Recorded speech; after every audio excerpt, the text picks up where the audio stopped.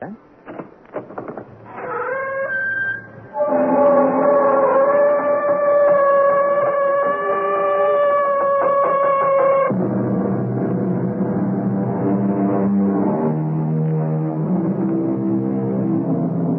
Come in.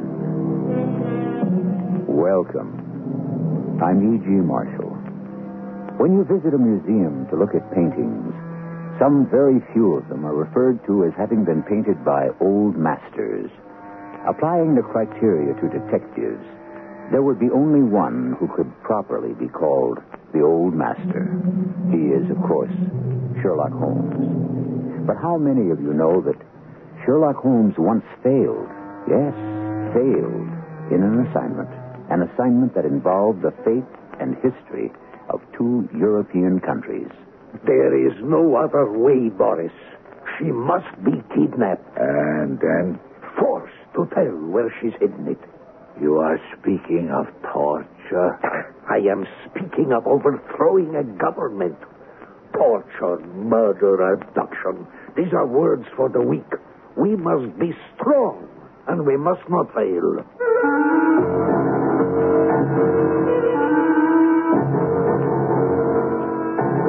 Our mystery drama, A Scandal in Bohemia, was adapted from the Sherlock Holmes classic, especially for the Mystery Theater by Murray Burnett, and stars Kevin McCarthy. It is sponsored in part by X-Lax and Buick Motor Division. I'll be back shortly with Act One.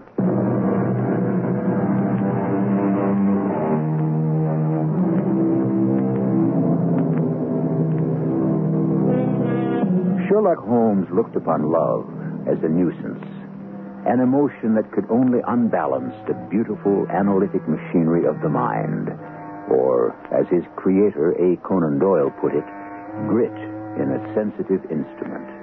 And yet, there was one woman Sherlock Holmes might have loved. She appears in this story, faithfully and fully depicted by the admirable Watson. Immediately after my marriage, I'd seen little of Sherlock Holmes. All I knew about my former friend and companion was what I read of his exploits in the daily press. One night in 1888, I was returning from seeing a patient. My way led through Baker Street, and I was seized with a keen desire to see Holmes again. I rang the bell of the well-remembered door, and shortly thereafter was greeted by my friend in the sitting room. Wedlock suits you, Watson. I think you've put on 7.5 pounds since I last saw you. Right, Joe. 7. And you've resumed your medical practice. You didn't tell me you were going back into harness. Well, then how did you know it? I see it. I deduce it. How do I know that you've been getting yourself very wet lately, and that you've a most clumsy and careless servant girl? My dear Holmes, this is too much. Had you lived a few centuries ago, you would certainly have been burned at the stake. Well, it's true that I had a country walk on Thursday and came home in a dreadful mess. But as I've changed my clothes, I can't imagine how you deduced it. As to our girl, Mary Jane, she's incorrigible, and my wife has given her notice. But there again, I fail to see how you work it out. It's simplicity itself. My eyes tell me that on the inside of your left shoe, just where the firelight strikes it, the leather is scored by 6 parallel cuts. Now, obviously, they've been caused by someone who has very carelessly scraped around the edges of the sole to remove the crusted mud from it. Oh, it should. Hence my double deduction that you've been out in wet weather and that you have a particularly careless servant. Dash it all. You always make it sound so simple. But how about my resuming my medical practice? Oh, come, Watson. If a gentleman walks into my room smelling of iodoform with a black mark of nitrate of silver upon his right forefinger and a bulge on the right side of his top hat, showing where he secreted his stethoscope, I must be a dull dog indeed if I don't pronounce him an active member of the medical profession.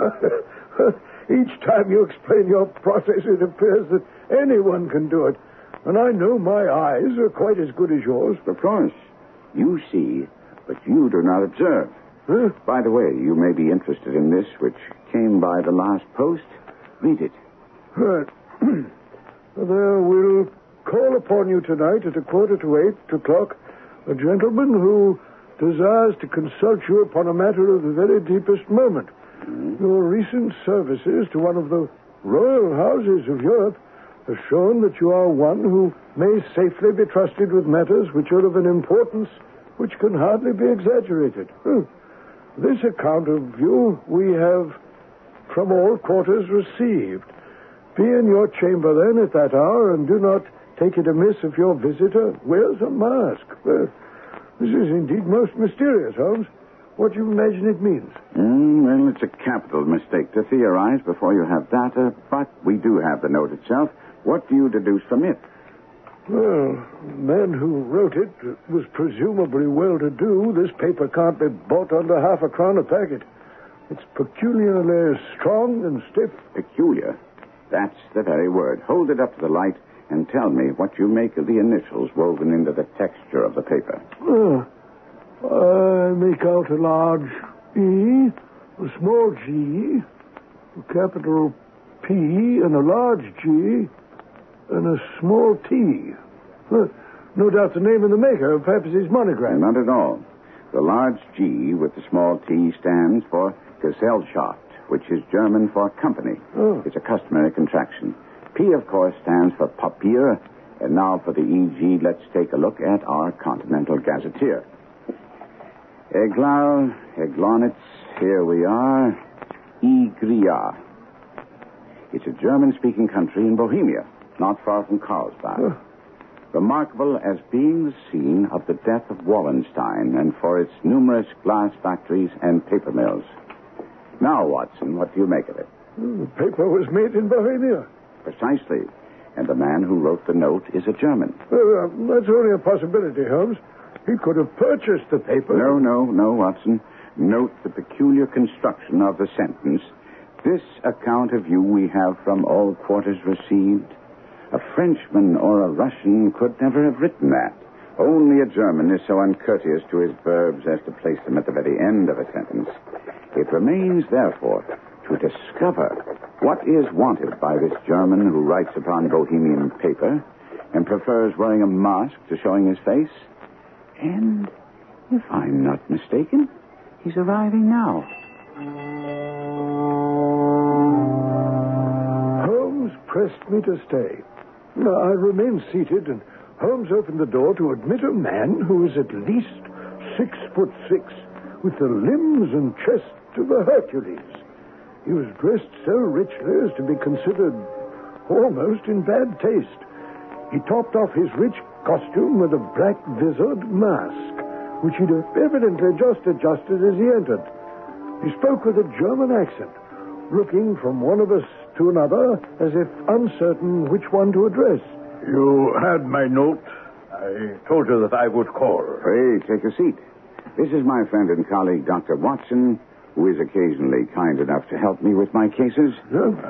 Whom do I have the honor to address? You may address me as the Count von Kram, a Bohemian nobleman. I understand that this gentleman, your friend, is a man of honor and discretion, whom I may trust with a matter of most extreme importance.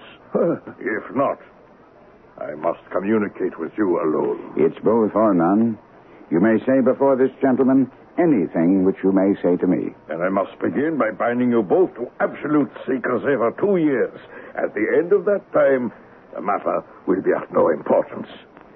At the moment, it is not too much to say that it is of such weight it may have an influence upon European history. I promise. And I. You will excuse this mask. The august person who employs me wishes his agent to be unknown to you. And I confess at once that the title by which I call myself is not exactly my own. I was aware of it. Every precaution has to be taken to quench what might grow to be an immense scandal and seriously compromise one of the reigning families. To speak plainly, the matter involves the great house of Ormstein, hereditary kings of Bohemia. I was also aware of that. You surprise me. If your majesty would condescend to state your case, I should be better able to advise you. You are right. I am the king. Why should I attempt to conceal it? Why, indeed? Your Majesty had not spoken 4 words before I was aware that I was addressing Wilhelm Gottsreich von Ormstein, Grand Duke of Kassel-Telstein and hereditary King of Bohemia. Then you can understand I am not accustomed to doing such business in my own person. Yet the matter is so delicate I cannot confide in an agent without putting myself in his power. I come incognito from Prague to consult you. Then pray consult. Briefly, these are the facts. Some years ago, during our lengthy visit to Warsaw, I made the acquaintance of a well-known adventuress, Irene Adler. Name is no doubt familiar to you.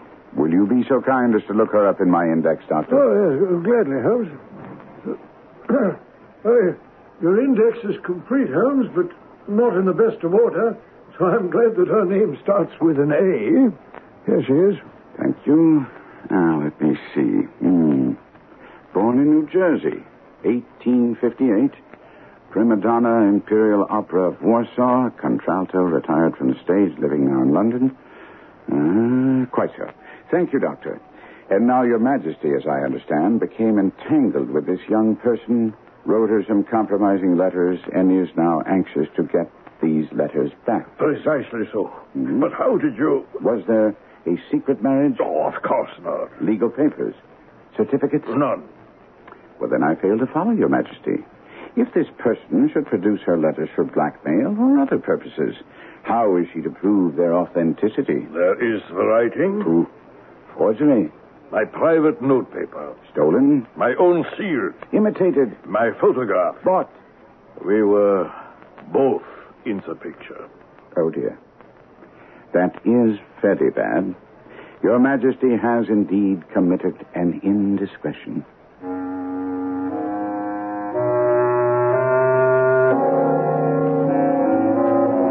And so, as this story, A Scandal in Bohemia, shows, Holmes was not unknown to royalty, and royalty, despite masks, could not stay unknown to Holmes. We'll be back with the pressing problem of the King of Bohemia and meet Irene Adler, the woman, shortly.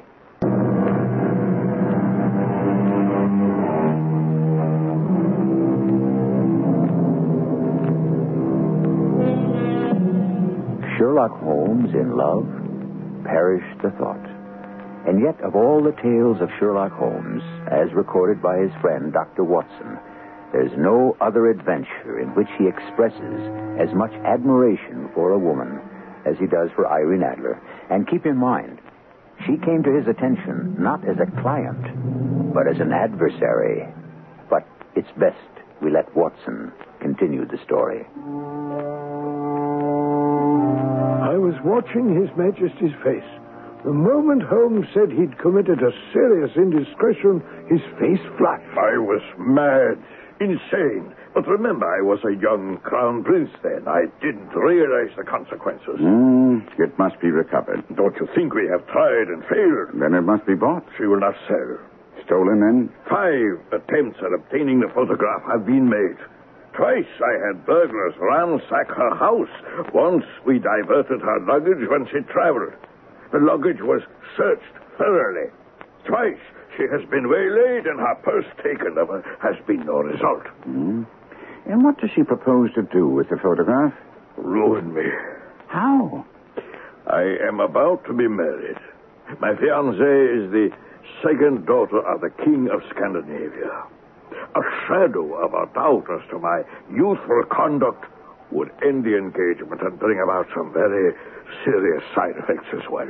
And Irene Adler? Threatens to send the photograph. And I know she will do as she says.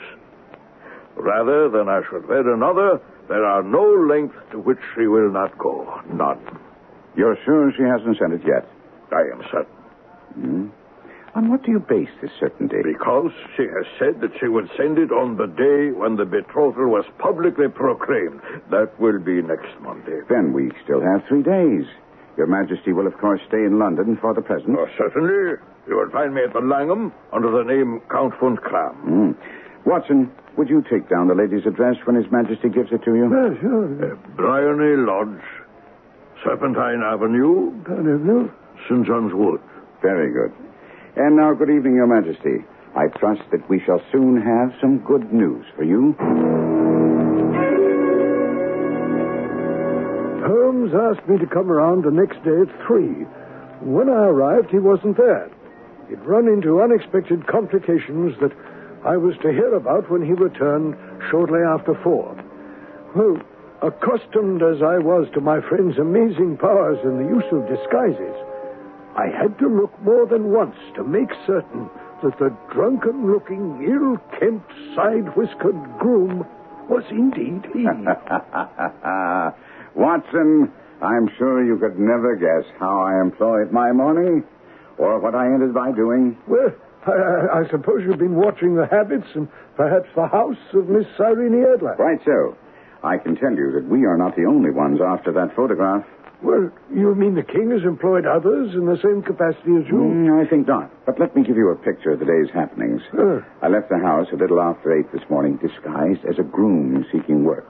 Irene Adler has turned all the men's heads around Briony Lane. After giving a few of the ostlers a hand in rubbing down their horses, I came upon a character who seemed equally interested in the topic of Miss Irene Adler as I. We fell into a conversation as he bought me a glass of half and half in a neighboring pub. Here's to the ladies, God bless them. And to Miss Irene Adler in particular. May they all be as beautiful as she and as rich. She's well off, then. No, you seem like the kind of person a bloke can trust. Are you trustworthy, mate?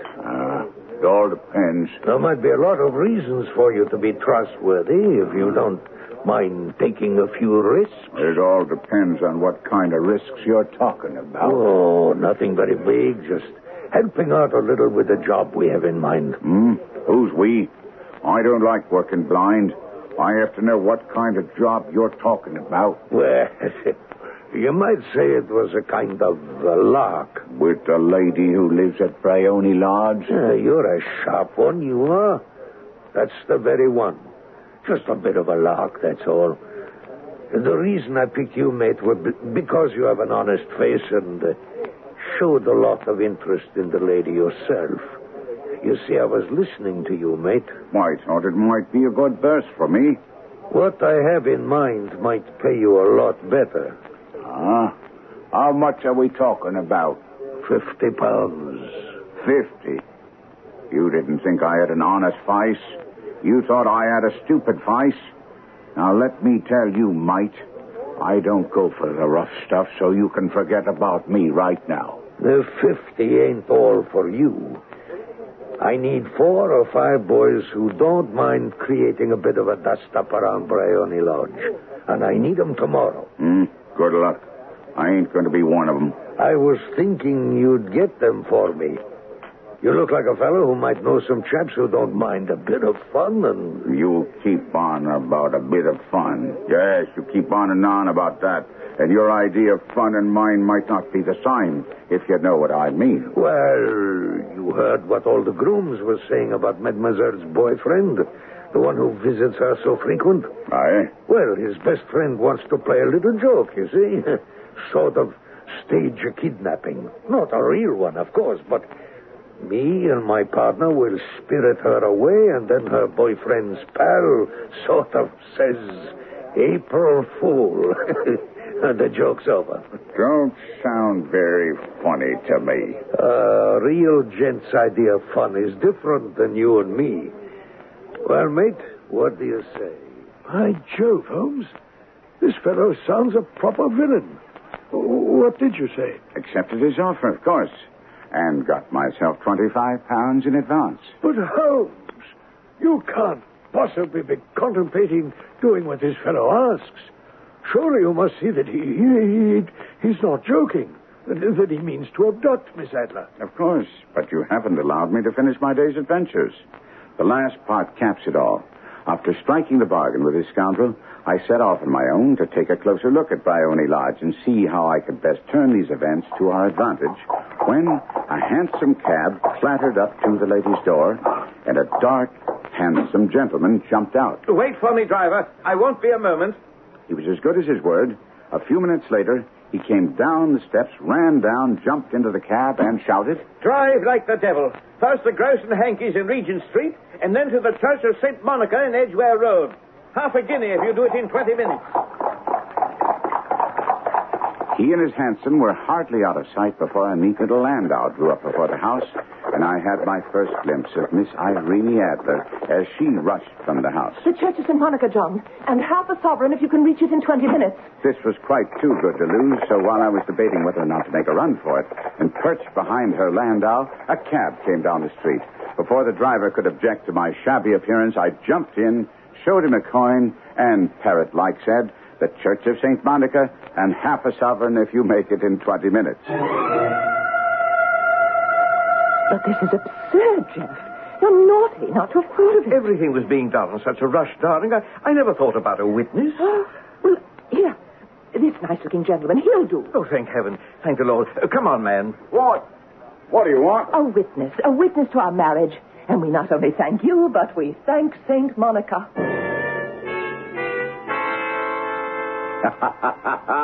It was the most preposterous position I've ever found myself in my life. The bride gave me a sovereign, and I mean to wear it on my watch chain in memory of the occasion. By Jove. But doesn't this sudden marriage threaten everything? It certainly seemed to menace our plans seriously. However, when they separated at the church door, I heard her tell him that she would drive out in the park at 5 as usual. So then I went off and made my own arrangements for tonight. Which are? To be revealed to you after some cold beef and a glass of beer to fortify ourselves for this evening's work. I don't like it, Ferenc. It's dangerous. Boris, it's our only alternative. To rely on this half-drunken groom you meet in a bar? I've already explained to you he was interested in Bryony Lodge and Miss Adler. Can we trust him? Of course not. But we can rely on his greed. You didn't see the way he snatched the 25 pounds advance. I still do not like it. Oh, I grant it's not ideal, but there's very little risk. Once we have the lady and the carriage, we drive off. What can he tell the police? Everything. Which is little enough. He doesn't even know my name. He's never seen you. In half an hour, we'll be safely hidden. And I promise you'll have the location of the photograph out of her before the search has had time to get organized.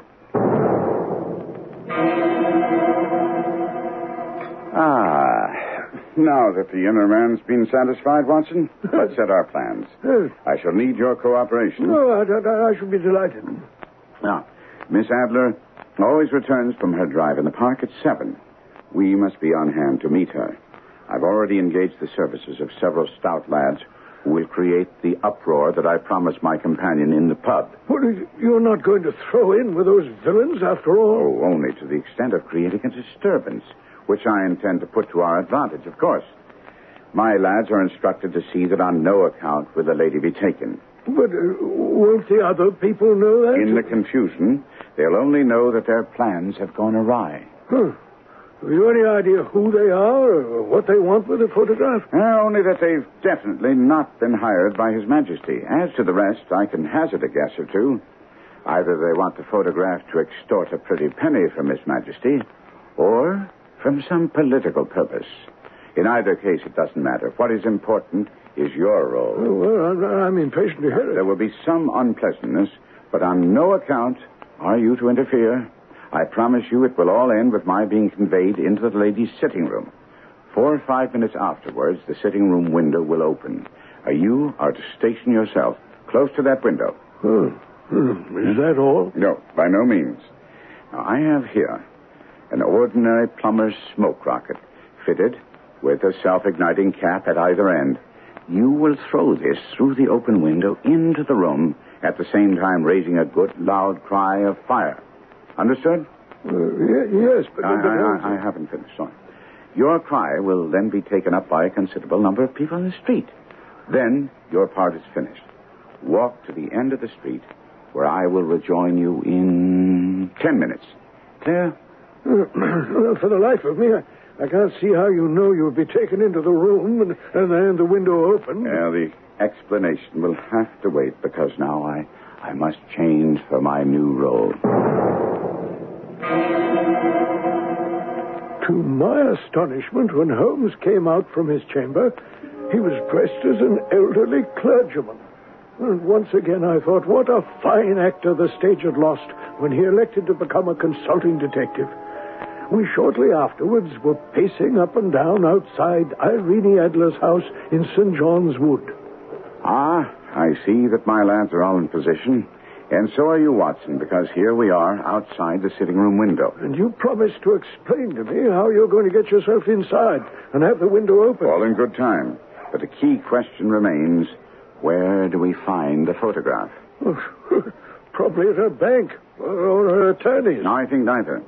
It's much too precious for her to have it out of her possession. It's in the house. But it's been burgled twice. Sure, they didn't know how to look. Well, how will you look? I'll get her to show me. Oh, ridiculous. She's bound to refuse. She won't be able to. Incredible. It will all be clear to you, but we have no more time. It's almost the hour. I think I see her carriage in the distance. Now, carry out my order to the letter.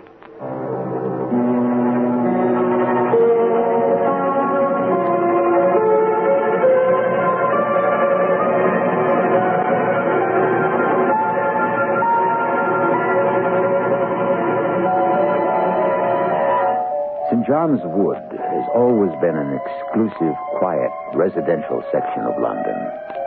But in a very few minutes, that quiet is to be shattered by some shocking incidents, masterminded by Sherlock Holmes. We'll share with Watson an understanding of Holmes' scheme when I return with Act 3.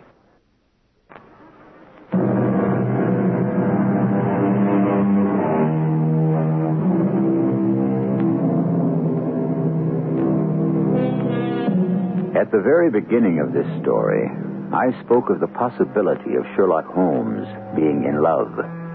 You may wonder how anyone could fall in love with a woman whom he's seen only once, and then at her hurried wedding. But there's more to come. And if I may borrow from the master, all in good time. Now let's rejoin Sherlock Holmes and Watson. Holmes, artfully disguised as an elderly clergyman, and I strolled up and down in front of Irene Adler's house in St. John's Wood. Holmes called my mind to the unusually large amount of activity in the street. I reminded him that he'd told me they were mostly his men. Not all, Watson. See that scissor? Yes? That's... Ah, I see. I am sure he already appeared that some of my blood will be spilled. But rest assured what they seem. There. They come to a stop before I saw the scissors grinder spring forward and snatch the handle to open the door. At the same time, the loungers went into action, and Irene Adler's carriage was surrounded by a score of yelling, cursing men. Boris! Boris! Help me! These fools won't let me through! Stand back! I want to assist the lady! I saw Holmes stride into the crowd, which seemed to make way for him, as he cried out, You rogues! Villains! How dare you assault a lady? Then, suddenly, I saw him clap a hand on his nose, and he was down, with a blood stream coming from his nose. When he fell, I heard a policeman's whistle, and a number of the loafers took to their heels. Irene Adler had hurried up the steps, but then stood at the top. Looking back into the street, she called out, That gentleman hurt? He needs help. Well, he can't lie here in the street. Bring him in. There's a comfortable sofa in my sitting room. We'll get a doctor. Slowly and solemnly, Holmes was carried into Briony Lodge and placed carefully on the sofa. The lamps had been lit, but the blinds hadn't been drawn, so I could see him as he lay on the couch. This truly wondrously beautiful woman bending tenderly over him. After a moment or two, I saw him raise himself with some difficulty, and they began talking. He later told me how the conversation went. I don't think you should sit up. I'm quite all right, dear lady. I'm more concerned about you. Oh, thanks to your bravery, I just had an unpleasant moment or two. Oh. What is it? What is it? Nothing to be alarmed about, I'm sure, but if I could have some air... Oh, of course. Marie. Open the windows. As the maid opened the window, I saw Holmes raise his hand. The moment her back was turned, I tossed the locket into the room and shouted, "Fire!" The cry was instantly taken up as thick clouds of smoke curled through the room and out the window. I slipped through the crowd and made my way to the end of the street and waited. In 10 minutes, I was rejoiced to find my friend's arm in mine, and we walked swiftly away from the scene. You did it very nicely, Doctor. Everything's right as rain. You have the photograph? I know where it is. Oh, how did you find out? As I told you, she showed me. Well, I'm still in the dark. When a woman thinks her house is on fire, her instinct is at once to rush to the thing she values most. Our lady today had nothing more precious to her than the photograph that we seek. When the alarm of fire was raised, she rushed to secure it. And she did? The photograph is in a recess behind a sliding panel just above the right bell pull. She was there in an instant, and I caught just a glimpse of it as she half drew it out. Yes. And now? We've almost reached our goal, and yet there's something gnawing at the back of my mind. Let me repeat the conversation that took place between us after it was discovered that the fire was only a false alarm. It may perhaps suggest something to you. My dear Reverend... Forsyth, madam. Madam? Oh. How very observant of you to notice my wedding ring. It's so new to me that Madam quite startled me. I apologize. I should certainly be unable to bear the thought of bringing you any further excitement or trouble. It has been a hectic 5 or 10 minutes, Reverend, and I must thank you for your courage in coming to my aid. At your age, it might have been dangerous. It was only a Christian act, providential, that I happened to be passing. Heaven does seem to be looking after me and my belongings lately. Heaven looks after us all, dear lady. Providence does seem to be taking a special interest in me. Only yesterday, when it appeared that my marriage might have to be put off because my future husband and I needed a witness there, quite providentially appeared a somewhat tipsy groom who served as a witness for us. And now, today, I'm almost set upon by a band of toughs, and the Lord sends me an elderly but foolhardy minister who risks his life and limb for a strange lady. It does seem that you're blessed. And now, when for a moment it appeared that my house, with all its lovely furnishings, would be ravaged by fire, I am again saved when it proves to be a false alarm. You may indeed consider yourself fortunate. But if you don't mind, I feel quite recovered. Oh, yes, of course. I'll have my coachman take you wherever you were going. I wouldn't think of it, dear madam. You've done quite enough for me as it is. I felt that it was wise to leave as quickly and with as little fuss as possible. And so I met with you. Well, then why this unease? From what you told me, you accomplished everything you set out to do. I did. And yet... Oh, hang it, man. It's just that there was something in her eyes. Oh, come now, Holmes. Don't tell me that you're mooning over a woman. Not at all, not at all. You misunderstand. But here we are in crowded Baker Street. Do you have the key? Well, of course not. Dear me. I fear I'm getting somewhat absent-minded. Here's the key. It slipped a little during all my exertions. Good night, Mr. Sherlock Holmes. What was that? Oh, search me. Some young lad in an ulster. He's just now hurrying off. I swear I've heard that voice before. I wonder who the deuce it could have been. Holmes took the puzzle of the voice to bed with him. He also invited me to spend the night because we were to be up so early the next morning. After sending a message off to my wife, I went to bed, and next morning around 7, we were engaged upon our toast and coffee when I inquired of Holmes the reason for our early rising. We're up at this hour, Watson, because the king shall be here shortly. His Majesty. I thought it might give him some satisfaction to regain the photograph with his own hands. Oh, well, that still doesn't answer. The lady will probably not be up when we call. We shall be shown into the sitting room, and when she comes down, she may find neither us nor the photograph. You have really got it. Not yet. But you have hopes. I have hopes. Then come. I am all impatience to be gone. We must have a cab. No, my brougham is waiting. That simplifies matters. Come along, Watson. The game is truly afoot.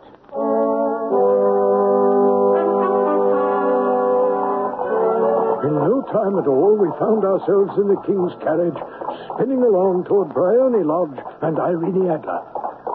Irene Adler is married, Your Majesty. Married? When? Yesterday. But to whom? To an English lawyer named Norton. Impossible. I was a witness to the wedding. Oh, that is not what I meant. She could not love him. I'm in hopes that she does. And why in hopes? Because it would spare Your Majesty all fear of future annoyance. If the lady loves her husband, she does not love Your Majesty. If she does not love Your Majesty, there is no reason why she should interfere with Your Majesty's nuptial plans. Well, what you say is true. And yet... you still have doubts? Oh, not about the truth of what you said. It is just that I wish she had been of my own station. What a queen she would have made.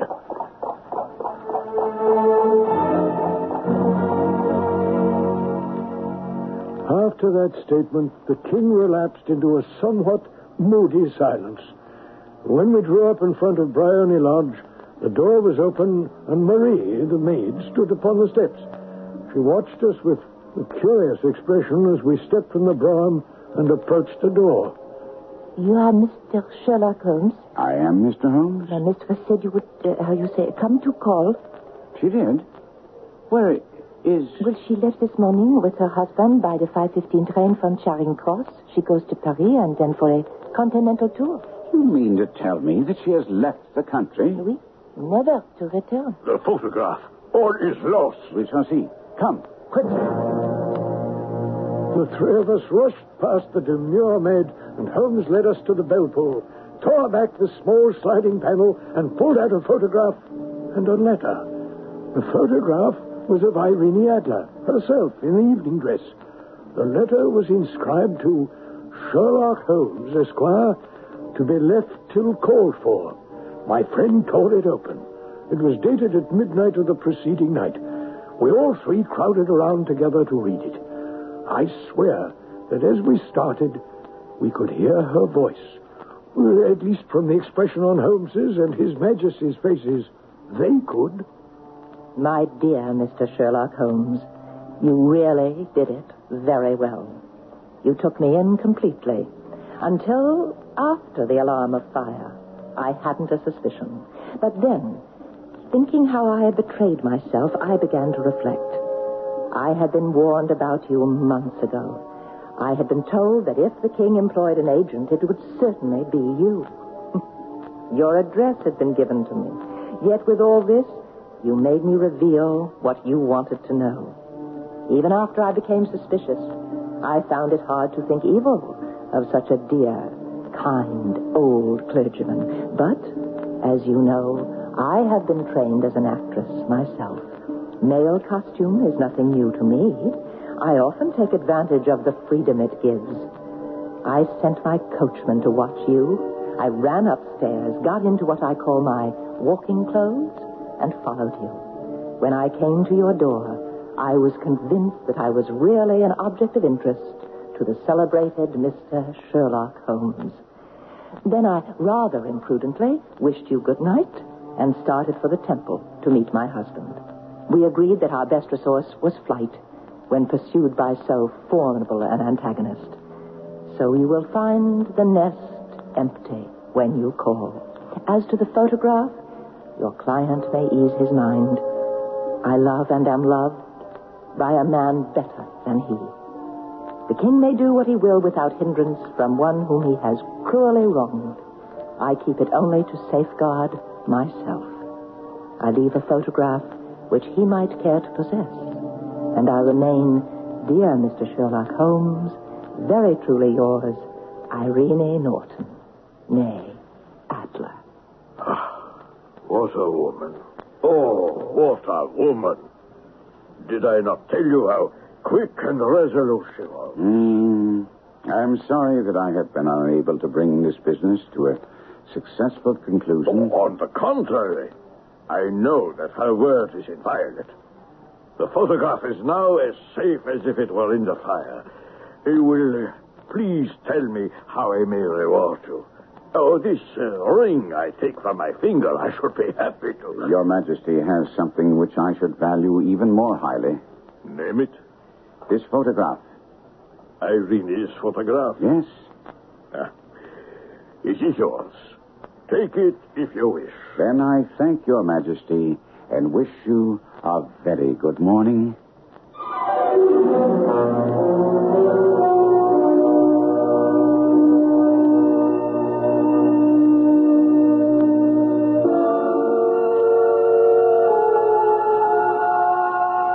It is, of course, history that the photograph remained always on Holmes' mantel. As far as his actually having been in love with Irene Adler, that is something which is debatable.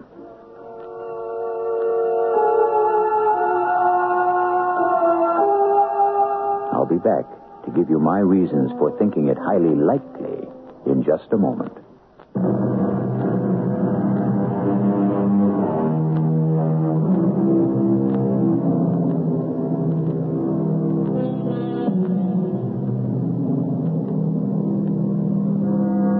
My reasons for thinking that it was more than likely that Holmes did lose his heart to the lovely Irene Adler can be found in the future works of Sir Arthur Conan Doyle.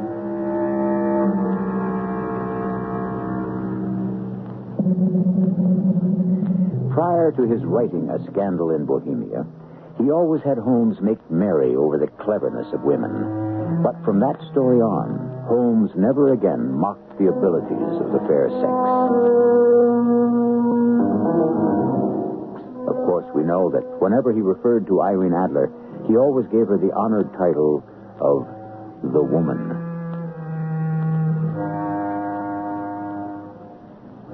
Our cast included Kevin McCarthy, Court Benson, Marion Seldes, and William Griffiths. The entire production was under the direction of Hyman Brown.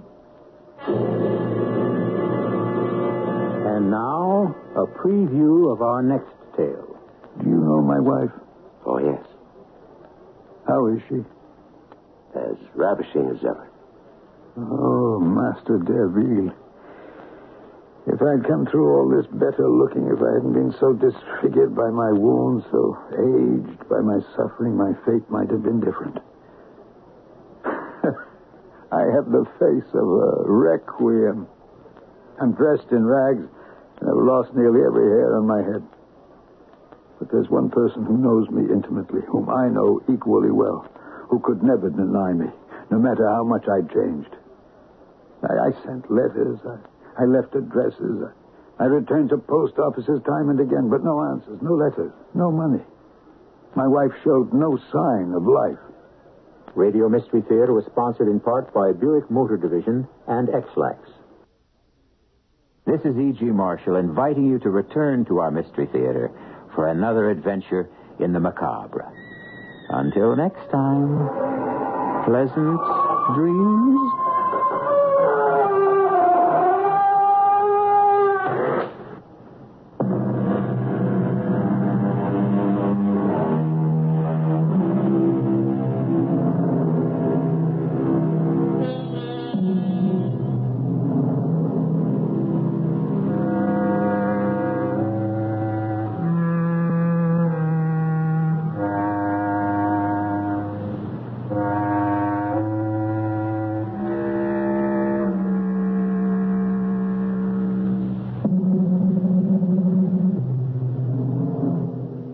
From creating the first post-prohibition whiskey distillery in Pennsylvania to developing new technology to make surgeries more effective, guests on the Tepper School of Business at Carnegie Mellon University's new podcast series, Voices, give listeners a glimpse into their innovative business ventures. These alumni from the Tepper School share their experiences as they co-create the landscape of the intelligent future, the school's data-informed, emotionally intelligent approach to business. Visit tepper.cmu.edu/voices podcast to stream new episodes now. Those big wireless companies try to lure you in with a new phone just to lock you into a contract. Not Simple Mobile. If you have a great smartphone you love, you can get a powerful nationwide 5G network without the contract. Just text the word BYOP to 611611 to see if your phone's compatible.